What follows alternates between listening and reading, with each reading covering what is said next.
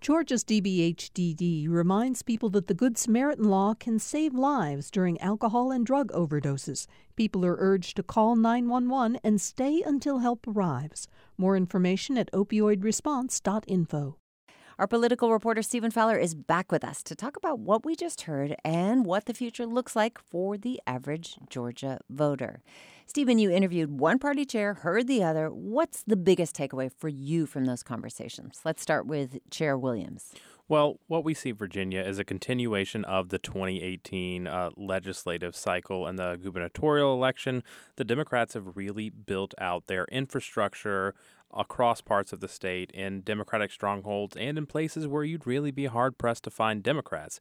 And that's only going to continue based on what she said about the initiatives that they have. They have the magic number in mind to take back the House, and they're going to target those seats as well as other races across the state. And they're going to be invigorated after that 2018 close election loss with Stacey Abrams and other things that you've seen all of these candidates jumping into these races in Georgia's 7th district to say, we're competitive, we can do this. So big initiatives. What'd you hear from Republican Chair Schaefer? What's your takeaway? Well, what I'm hearing from him is that the Republican Party is kind of getting off its laurels to try and counter this energy from the Democrats. David Schaefer said, I was a Republican executive when Republicans didn't exist in the state, and we were doing all of these things, and now I see that with these Democrats. So he knows firsthand what type of energy, what type of tenacity is going to be put out by the Democrats, and he says we're going to try to match that. Well, Senator Williams gave Brian Kemp's first session an F.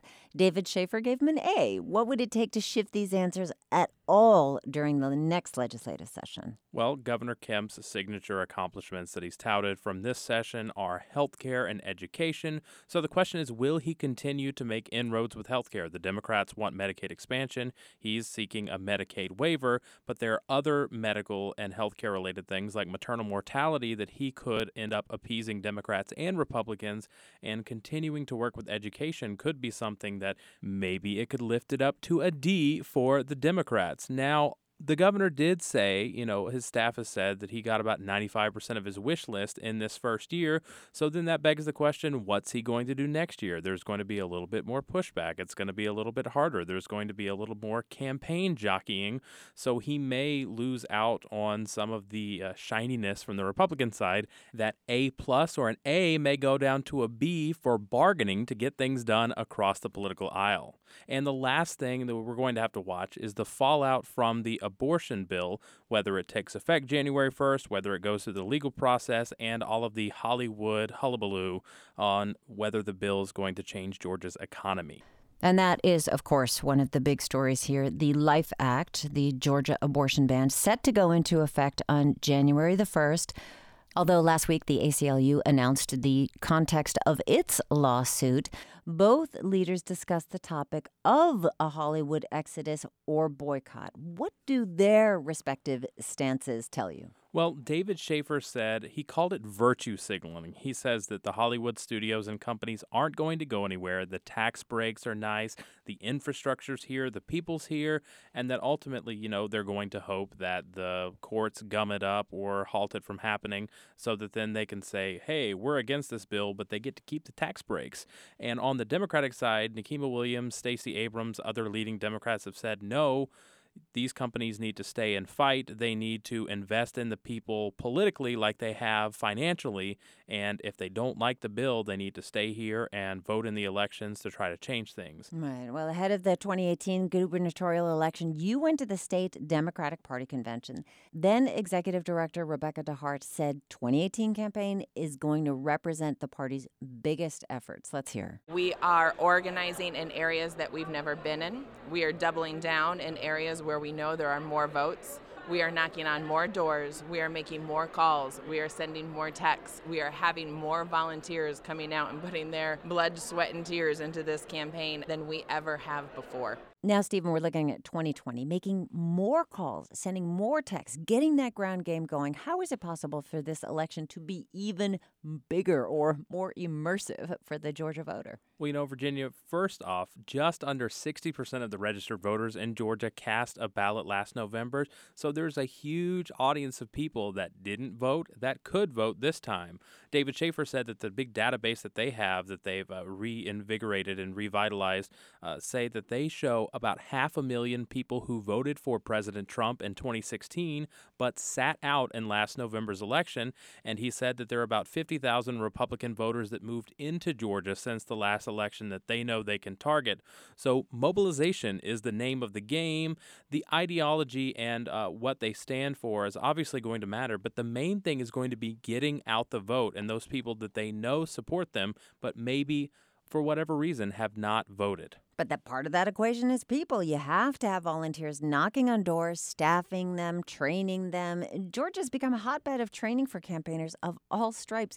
What does that mean for elections? Well, nationally, the Democrats, I've looked to what Stacey Abrams did and the Georgia Democrats did in that campaign.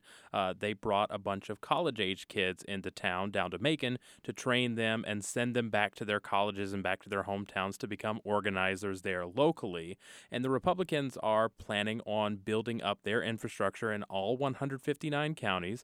You heard David Schaefer say earlier that there are plenty of counties that Kemp and Trump won that they don't have an official party apparatus. So, they've got to build up that infrastructure. And so there's going to be a lot of people out there knocking on doors, making stump speeches, raising money, different things like that. And so what you see is other states nationally, both Republican and Democratic people, are paying attention to how Georgia runs its campaigns. Well, for the listeners sitting at home or at work or driving down the road, how are things going to change for them in the coming months? Get a bigger mailbox. Expect more ads, more TV ads, more digital ads, more social media ads. Expect more in-person contact. Somebody's going to come knock on your door. Maybe they'll knock on your door twice. Expect more of the local level officials, city, county, even state, house, and Senate. Expect more attention from them as they benefit from the top-down layers of the organization from like state and national parties. The local level officials will be vying for your attention, and harness that because those are the ones that are going to be directly affecting your life. So there's going to be a lot of things to pay attention to understand what you're voting for next November. Beyond that, at the consumer or voter level, let's look at the recent U.S. Supreme Court decision allowing political gerrymandering, finding that it is not unconstitutional. The court said it's beyond their jurisdiction to rule on the issue. How will that factor into the next couple of months of campaigning and politicking? Well, I've said it before and I'll say it again. Local elections matter. The state house and the state senate seats are super important because the House is going to be the ones drawing the districts that they currently have and readjusting them based on things. And then nationally, you'll have your U.S. House districts redrawn depending on how the census holds out and who's in control and who's in power.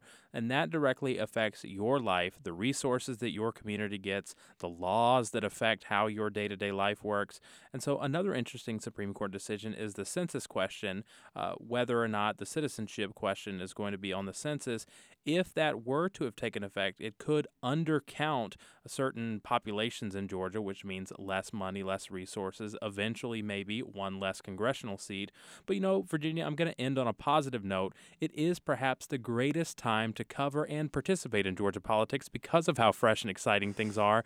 And the message that I want to leave you with is get involved, pay attention, and ask lots of questions because there's lots of answers out there. And stay tuned to GPB.